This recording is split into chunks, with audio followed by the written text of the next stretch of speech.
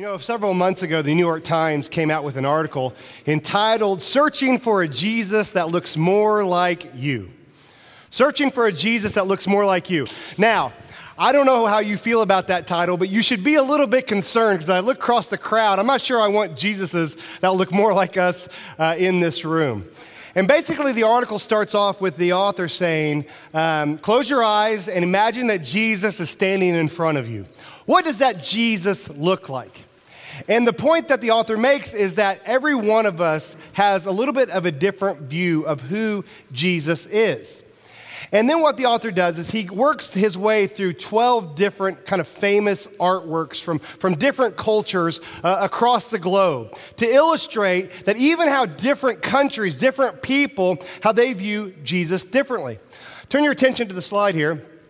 This is called the Ethiopian Last Supper. If you've ever been to Ethiopia, this is actually a pretty common picture. This is how Jesus is often portrayed in paintings. But you can see the tables there, the colors, the skin tone of Jesus. It all points to a Jesus that's been influenced by Ethiopian culture. The second one that you had, there you go. This is the baptism of Jesus. This is a well-known piece of art out of China. So you can see some of the influence from Chinese culture here. Now, the next one they showed, this is Maori Jesus. Maori is an indigenous people group in New Zealand. So if you go to Sunday school class in New Zealand today, Sunday school is like BFG, a little different. But if you went to Sunday school class, they might have a picture of this Jesus up on the wall because this is what they kind of envision Jesus to be, an indigenous type person. All right, go to the next one.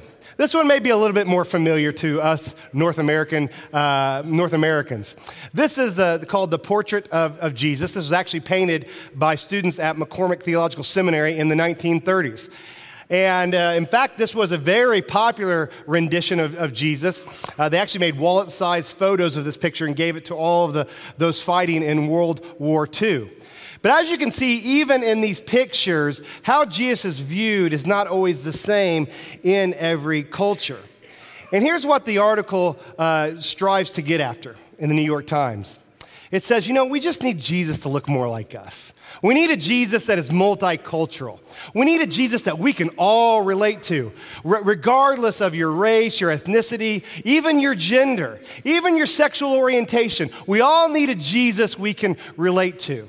And some of the artwork that he shows in this article is unusual to us. It has even Jesus as a woman in one of the pictures. At the end of the day, in summation, the article is progressive garbage. I wouldn't recommend it to any of you, but what would you expect maybe from that newspaper? But it illustrates a tendency. It illustrates a tendency that I want us to take note of this morning. It's a tendency within humanity. Sometimes it's just an honest mistake. Sometimes it's misguided. Sometimes it's downright sinful. But there's a tendency in humanity to paint a picture of Jesus, whether on a canvas or in our minds, of Jesus that looks more like me. Because that's what I'm comfortable with. If we were to pull out our cell phones right now, and you can feel free, if you have a cell phone, you can do that. If you pulled up your camera app and you hit the little button that flips the camera around, the little circular button with the arrows, as if you're taking a selfie. In the first service we did this, and I noticed all the millennials and young people pulled out the cameras, and all the people that were my age and older, they just stared at me. But if you look at your phone and you look at that image, if you're wondering what type of Jesus will you have a tendency, a proficiency to try to paint in your mind, that's what Jesus is going to look like. That's your natural inclination. And it's not to say that when we think of Jesus that we attribute wrong attributes to Jesus. Oftentimes what we do is we create an imbalanced Jesus. So whatever is important to you, it has to be important to Jesus, right? That's where we get ourselves in trouble. But I don't know about you, but I am more comfortable with a Jesus that thinks like me, looks like me, acts like me, believes like me, sees the world through the lens in which I see the world. I want a Jesus that values the things that I value. I want a Jesus that's passionate about the things that I'm passionate about. But there is a danger in this, isn't there? Isn't there a danger in trying to shape a Jesus to look more like us? The danger is In our world today, if you search hard and long enough, you can find any Jesus that you want, any version of Jesus, regardless of what the Bible actually says about Jesus. 15 years ago, I was the college pastor here. And we did a sermon series up in the college ministry. It was called Jesus Rocks the Vote. And we were leading into the 2008 presidential campaign. And it was fun. We had the room 202 set up upstairs, and we had kind of banners of different political candidates, and we had the cardboard cutouts of John McCain and Barack Obama. Not something you typically see in a Baptist church, right? And anyhow, we had a lot of fun with it, and we were looking at different issues and what the Bible had to say about different political issues. And in preparing for that sermon series, I read a number of books on Jesus and politics. And what I found out really fast is that if you want a Jesus who believes a certain way, you can surely find a book that will show you that's what Jesus believed. If you want to believe Jesus is a conservative Republican, I've got the book for you. It's called How Would Jesus Vote? If you would really like Jesus to be more of a libertarian who hates equally Republicans and Democrats, you can read The Great Awakening.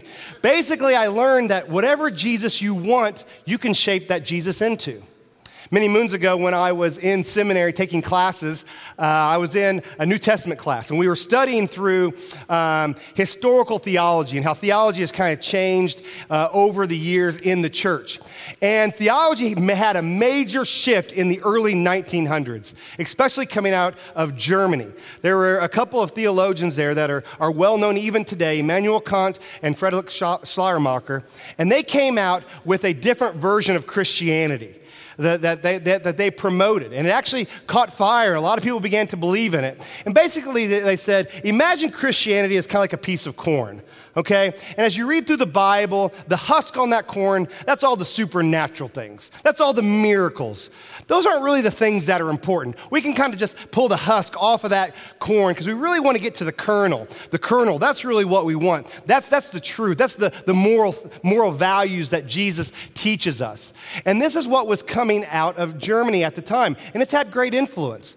In fact, I'll never forget my first semester in seminary, my roommate, a great friend of mine, who had been kind of struggling and waffling in his faith, he came to me one day after school and said, Blake, I know we talk about Christianity. He goes, and he says to me, I think Christianity is like a piece of corn where you pull the husk off. And I'm like, where did he get this? It wasn't until years later, I was in seminary, and I realized he had a professor in college that was teaching him this liberal theology. But it's amazing how much Jesus, if you read the works of these theologians, it's amazing how much Jesus ends up looking like a 19th century liberal German theologian. Because the reality is, whatever Jesus we want to find, we can create. Why? Why is it our natural tendency to do that? Why do we want to do that? Well, I have a quote here from John Calvin I want you to take note of. I think this gives us insight into why we want to do this. The human heart is a perpetual idol factory. Maybe you've heard that before. Calvin goes on to say, man's mind, full of its pride and its boldness, that's why we do this, dares to imagine a God according to our own capacity. That's what we do in our sinfulness. When we are not walking in the Spirit, what we do is we create a God in our own mind, something that we can imagine. I don't know about you, but I do not want a God that I can fully understand. That's not a God that I want. I want a God that I can't fully understand his ways, and they're mysterious to me. Here's the main point. All right, even if you go to sleep right now, I know we're about 10 minutes in. That's the time when some of us like to take a nap in the middle of a sermon, right? Even if you hear nothing else from me today, hear this. Our search for Jesus must begin and end with the Bible. That's all I want to say to you today. Our search for the real Jesus, the real, true, only Jesus must begin and end with the Bible. And I feel confident that as we search for this Jesus, he's going to look a lot less like you than you would hope, but it's the Jesus that you need. It's the Jesus that you need. And that's why I've entitled my message today, Searching for a Jesus who doesn't look more like me, but that actually looks less like me.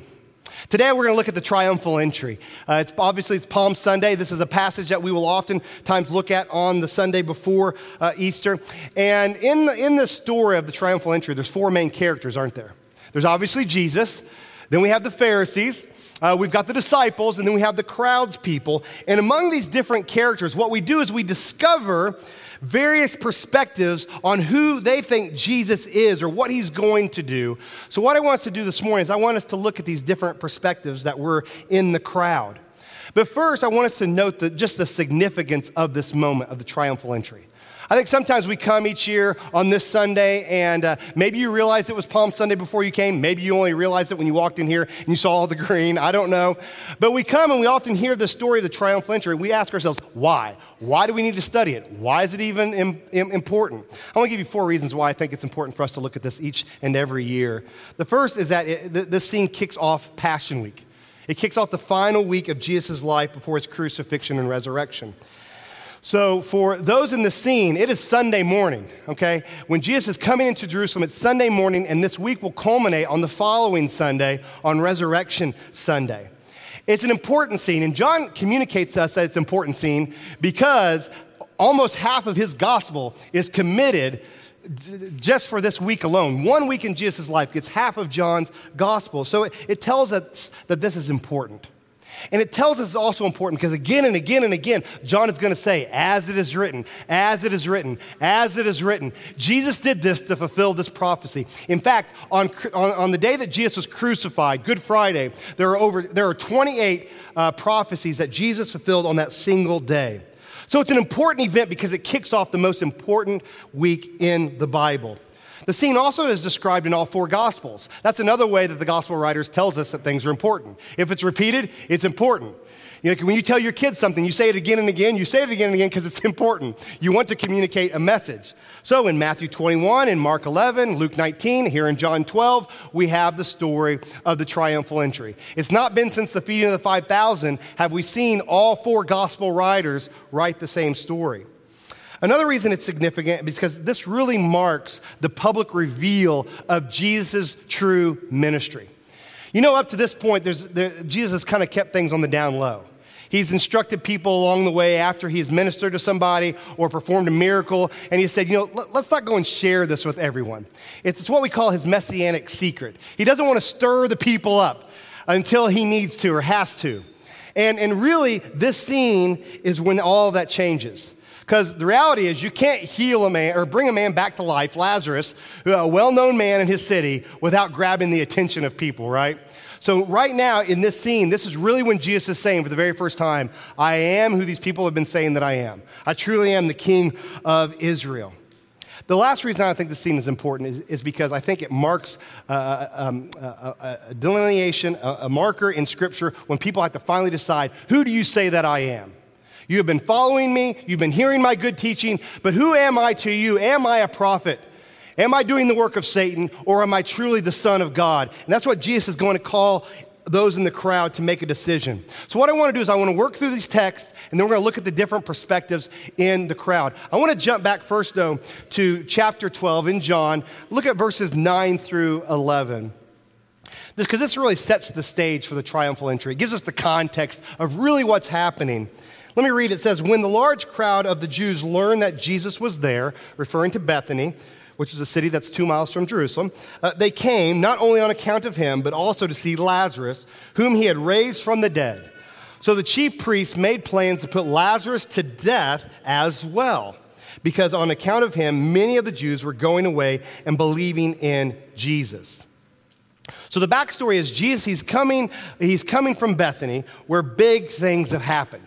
You don't raise someone from the dead and people not notice, right? And the crowd is building. The momentum is building. You also have this powerful scene where Lazarus' sister, Mary, she anoints Jesus' feet with this expensive ointment. And if you remember, Judas gets really upset and said, hey, we should have given that money to the poor instead. And Jesus rebukes Judas, says, no. You know, you will not forever have the Savior with you, but you will always have the poor with you. So you have these important scenes that have played out. So this is not your typical Holy Week. You know, a typical Holy Week, the Jews, they would come to celebrate the Passover. They would arrive. There would be excitement. You can imagine all the people flooding into the city and all the animals that'd be flooding into the city. And so this is the scene, but this year it's special. This year it's a little bit different. There's greater excitement because everything is coming to a head. What is going to happen with this Jesus? You have excitement on one side with the crowd's people. You have hatred on the other side with the religious leaders. And then in verse 12 and 13, we see that the king, he is received with praise, isn't he? It says the next day, and this is Sunday morning, the large crowd that had come to the feast heard that Jesus was coming to Jerusalem. So there's a buzz in the air. They're excited, okay? They've been watching the news. Jesus is arriving, right? And then it says, so they took branches of palm trees and went out to meet him, crying out, Hosanna, blessed is the one who comes in the name of the Lord, even the King of Israel. Palm branches. This is what palm branches look like. Maybe you kind of envision, maybe in the kids' BFG, maybe they would have some of these, and they would use these to illustrate a point, right? Many of our kids today will draw pictures of the palm branches and color them in, right? So we ask ourselves, what's the significance of a palm branch? I mean, we look at this and maybe we don't think much of it. Maybe we think they just kind of waved it to honor God or to honor Jesus, and certainly they did that. But to a first century Jew, this meant a lot more than just a simple palm branch. Because to them, in a sense, it was like a flag. There was definitely political and military undertones when it came to the palm branch. In fact, if we were to go through the crowd and ask if we could look at their pocket change, we would see that some of the change that they had in their pocket had these pictures of palm trees that commemorated a revolt that happened during the Maccabean era there with the Israelites. So when they saw a palm branch, it wasn't just a simple palm branch that the kids would wave around. This meant something. To many of them in the crowd, they associated it with some type of political revolt. So when we read this, we need to know that is the context of the passage. So it's reasonable to believe that there were certain people in the crowd that thought, Jesus is finally going to do it. He's going to call us to arms. We're going to go against the Romans. We're going to kick them out of Palestine. But then John records for us that the crowd, they are chanting something, aren't they? We've already sung it this morning. It's something that we find in Psalm chapter 118, verse 24 and 25. They're chanting, Hosanna, which means to save us. And this psalm was commonly sung. This was not unusual. They would have sung this psalm every single year. But you know what they didn't sing every single year? Is at the end of this verse, it has these words, King of Israel. That was not recorded in Psalm 118. In D.A. Carson's commentary on this passage, he makes a big deal out of this phrase, saying that John specifically put this into his account because he wanted to signify that many in the crowd understood Jesus to be this Messiah, this King of Israel. And then in verse 14 and 15, we see that Jesus, he rides in on a donkey.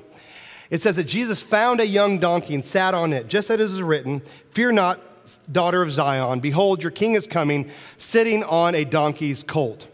So in John's account, along with Matthew's account, they both tie what Jesus has done here right back to the Old Testament prophecy, back into Zechariah chapter 9, verse 9. Let me read that to you just so you can see the common language here. So 500 years earlier, Zechariah writes this. He says, "Rejoice greatly, daughter Zion. Shout in triumph, daughter Jerusalem. Look, your king is coming to you. Behold, he is righteous and victorious, humble, and riding on a donkey, on a colt, the foal of a donkey." So if we were to look at this Old Testament passage in its greater context, the prophet is describing a future king who is going to return to a fully restored Judah. And this verse 9 is speaking specifically of the king that is going to lead the nation back to its restoration. So you can understand why some would have associated this with Jesus doing this, because it's talking specifically about a king's entry into Jerusalem. And we see that Jesus, he's not returning on a war horse. That's what you might expect, but he's returning on a donkey. And he's saying, he is tying himself to what Zechariah has said 500 years earlier. And notice that John says this, he uses that phrase, "as it is written," because he wants to remind us again and again, everything about Jesus' life, everything about his ministry went back to fulfilling the Old Testament prophecy. In verse 16, John is, he's blunt with us, he's honest with us. He reveals to us that the disciples, they didn't fully grasp everything that was happening before them. They didn't. He says this, he says, the disciples did not understand these things at first. But when Jesus was glorified, then they remembered that these things had been written about him and he had been done to him.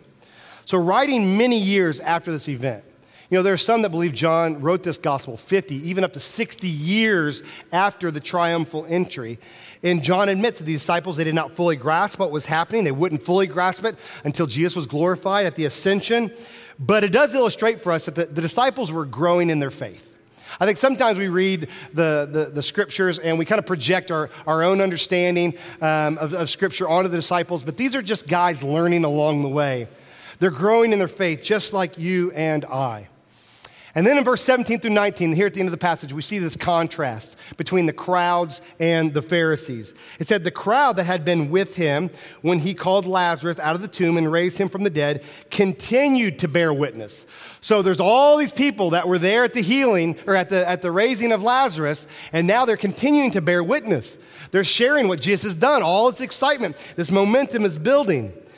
And it says, the reason why the crowd went to meet him was that they heard he had done this sign. So the Pharisees said to one another, this is the camp, not very happy, not very delighted with what Jesus is doing at this moment.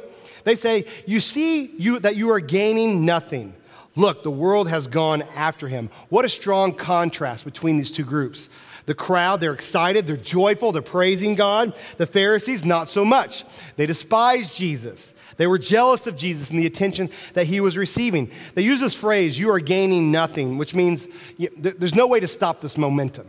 There's no way to stop the excitement that is surrounding Jesus at this time. It says the world has gone after him. John is so particular with the words that he uses. When he writes that word, world, he uses the word cosmos. Cosmos means big. Cosmos means the world. And what John is saying is that Jesus' fame, it has caught fire, and there is no way to contain this flame. And the momentum is growing. And what he's saying is that Jesus' word is going to reach all the peoples, all the people of the world. And if you cheat and you jump ahead to verse 20, you actually see an indication of this already happening.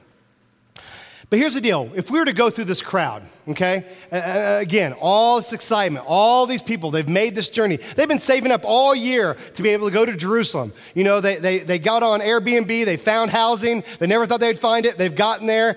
You can imagine all the animals there, all this excitement. Now we're working our way through the crowd. We're working our way through the crowd. And we just start to go up to people. And we start to interview them. What kind of Jesus are you searching for? What are you kind of hoping Jesus will do over the next few days? I think these are the types of responses we would hear. First, I think we would hear from a crowd person saying something along these lines. I am searching for a captivating Jesus who will make a splash. I'm searching for a captivating Jesus, an exciting Jesus who's going to make a splash. When I was young, I went to a lot of parades. It's something that you do, especially maybe if you're from a small town. I'm from Central Illinois. And I would go to a lot of parades with my grandpa Ring. He had horses. He had show horses. He would take a team of horses all the time, go to these parades. And my brother and I would travel with him.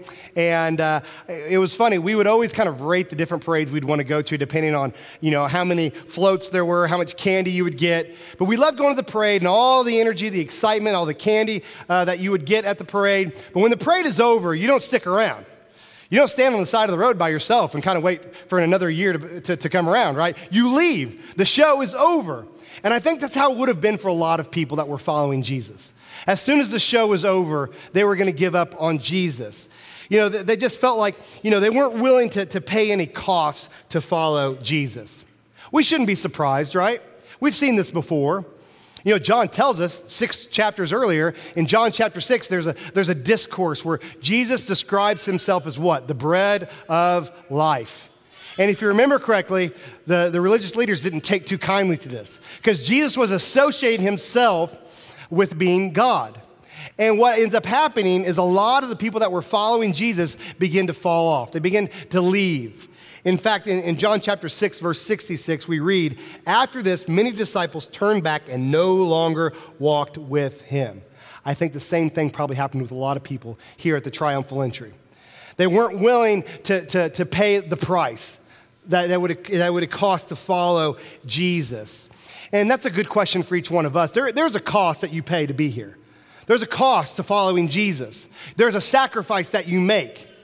And at the end of the day, your true colors will show up. Because at the end of the day, there will be a cost that you will have to pay, and you'll have to decide, am I a part of the crowd that doesn't truly believe, and I'm just here because it's exciting, or I get something out of Christianity, or it makes me feel good about myself, or am I here because I love Jesus, and I want to follow Jesus? A second type of person we might find in the crowd is someone who might say something like this. I'm searching for a conquering Jesus who will show the Romans who's boss. That's the kind of Jesus I want. I want a Jesus who's going to set things straight. I'm tired. I'm tired of being overtaxed. I'm tired of us being limited in our ability to do things because of the Roman oppression. We need a William Wallace to rise up. We need a Braveheart to lead us out, to lead us back to restoration. That's what we really need. I'm fed up with all of the injustices that are happening around me. And you can imagine, there would have been people waving those palm tree branches saying, we need a revolution. They didn't have Hobby Lobby. They couldn't go make posters that said, make Israel great again. They couldn't do that. So they're waving the palm branches. We need a revolution. And you can imagine how this could play out easily. Okay, imagine a father and a son have come to the Triumphal Entry. They find themselves there. And the father is talking to the son, and he says to the son, that this trek that Jesus is making from the Kidron Valley up into Jerusalem, where he's passing right before us right now, do you know this has been done before? Not only has this been done before, there was a man who came through on a donkey before, just like this guy, Jesus. King Solomon, 1 Kings chapter 1, go back and read it. Solomon does the same thing. And that dad could say to his son, maybe we're going to be restored. Maybe the kingdom's going to be restored back to what it was like under David and Solomon. All we need is someone to lead us against the Romans. You can see how they would say that, how easy it would be to say that as they wave their palm tree branches. The Jews, many of them, they long for immediate relief. And here's the deal. The point is, your circumstances and what you feel and what you're going through, it can skew your view of Jesus. Not that what you think of Jesus is necessarily wrong, but you've got an imbalanced view of Jesus. You begin to think, Jesus must think like me. He must look like me. He must want the same things I want. And what happens is sometimes we begin to press upon Jesus these expectations that he's never going to fulfill. Because rarely does Jesus do what we want exactly the way we would want in the timing that we want. It just doesn't work that way. And that's what people expected on this day. A third person in the crowd we might see is a Pharisee. We'll call him an unnamed Pharisee because he probably wouldn't want to go on record saying this, but he might say off the record, I'm not searching for a Jesus at all. It's hard to imagine the very first time you read the Gospels, but if you can, maybe when you were younger, you probably assumed in the beginning the religious leaders were going to be the good guys, right? Sorry to spoil it for you if you've not read the New Testament yet, but the religious leaders aren't the good guys. You would have thought they would have been the ones searching for the Messiah, but they're not the ones searching for the Messiah. And if we were to jump back to Matthew chapter 2, King Herod, there's a scene there where King Herod, he hears about this prophecy of one that will be born in Bethlehem. And that this is going to be a king to lead the Jews. And King Herod is concerned. He doesn't want this to happen. So what does he do? He calls in the religious leaders. And he says, all right, tell me all about what's going to happen. And they tell him, here's exactly what's going to happen. Here's what we know from the Old Testament prophecies. Not only do they know the answers, they knew the answers quickly. They knew, but they didn't want Jesus. Why did they not want Jesus? Because Jesus was stealing the limelight. We like the limelight. I want to be up on stage. I want to be made to feel important. But they were going to have to sacrifice that, and they didn't want to. They didn't want to give up that authority. It bothered them every single time Jesus walked into the city and people flooded Jesus and they left them. So that they didn't want their popularity to die out. And, Jesus was no friend of the Pharisees. There's not a lot of times in Scripture where he says nice things to them, right? He calls them a brood of vipers. He says that they're like whitewashed tombs. The outside of the cup and platter are clean, but inside it is filthy. These are not things that you want said about you. So they did not like the hypocrisy that Jesus was pointing out. But they were also honestly, they're simply afraid they were going to lose everything. Because this scene only plays out a certain number of ways. Either Jesus comes along and he steals all the power, all the authority. That's what they were afraid of. And where does that leave them? It leaves them without a job. Or it upsets the Romans. And all the authority that they've been given by the Romans will evaporate as well. So they were afraid. And here's the deal. Sometimes we don't always want Jesus in every aspect of our lives either. There's a little Phariseeism in all of us that we can see creeping up. And I think that even though we might not say we don't want Jesus, there are certain times we don't really want Jesus. Sometimes we want to be the one in the limelight. I want to think, God needs me. Do you ever guys just want to be needed?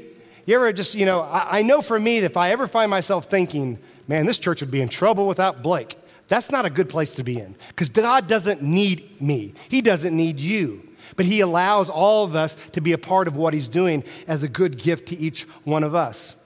Sometimes we're very pharisaical when we come to church in the way that we pretend, the mask that we put on. I'm very good at it, and some of you are very good at speaking Christianese. We can speak very fluent Christianese.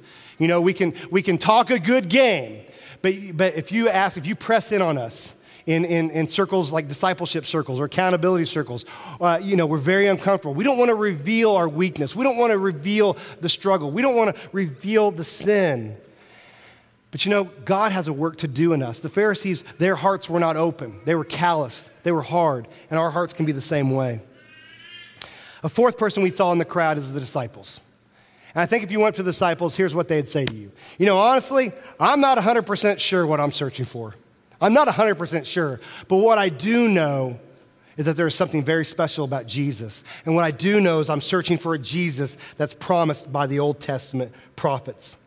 John here again, he's brutally honest with what the disciples are thinking in the moment. They didn't know everything, but they knew something epic was happening right before their eyes. There was an excitement to it, and they were committed. Earlier I mentioned John chapter 6 when Jesus says, I'm the bread of life. There were many that walked away. I don't want anything to do with Jesus. But what happens with the disciples? Jesus calls them out. In verse 67, it says, so Jesus said to the 12, he turns to them and he says, what are you going to do? You see all the crowds, people walking away. You 12, what are you going to do? And Simon Peter, he says this, he says, Lord, to whom shall we go? You have the words of eternal life, and we have believed and have come to know that you are the Holy One of God. They didn't have all the answers. They didn't have all the answers, but they believed that Jesus was the Son of God, that he truly was the King of Israel. Again, John is very particular with his words and how he shaped his gospel. But if we went all the way back, past John chapter 6, past John chapter 5, all the way back to John chapter 1, there is a scene we shouldn't forget. Jesus is calling the disciples, and there's a scene where Jesus is interacting with Nathanael. And Jesus wants to know, basically, Nathanael, who do you think that I am? And this is what Nathanael says. He says, Rabbi, you are the Son of God. And listen to these words. He said, you are the King of Israel. It should give you goosebumps to think about what it was like for Nathanael at that parade that day, at that triumphal entry. Hearing all those people chant, King of Israel, King of Israel, King of Israel. Nathanael's faith was becoming sight even in that moment. He knew that this king on a donkey would one day be a king on a horse. A day was coming when Jesus would conquer the entire world, but on this day he was conquering hearts. And he was helping the disciples see that what they believe is true, that he truly is the Son of God. I began this morning talking about an article from the New York Times that we need to search for a Jesus that looks more like us. That's a common theme in our world today. A number of years ago, there was a book that came out by Dan Kimball entitled, They Like Jesus, But Not the Church. And it was a good book. And it basically pointed out some hypocrisy in the church, and much of it was true. And it said, but people were much more open to Jesus. And I think that's true. But the danger of that book, and I think what it missed, is that the people want the Jesus they want. You know, I can bash the church. It's this, it's that. It's filled with hypocrites, whatever you want to say, and you can like Jesus. But the reality is, Jesus has some hard truths to teach all of us. And sometimes we want to remember the love side of Jesus, the mercy side of Jesus. We don't want to remember the justice side of Jesus. Here's what I would say to you as a final thought. Instead of searching for a Jesus who looks more like you, seek to look more like the Jesus of the Bible. That's the way you do it. You don't try to look for Jesus that looks like you. You try to change yourself to look more like the Jesus of the Bible. What is a great way that you can do that this week? Why not read through John's gospel?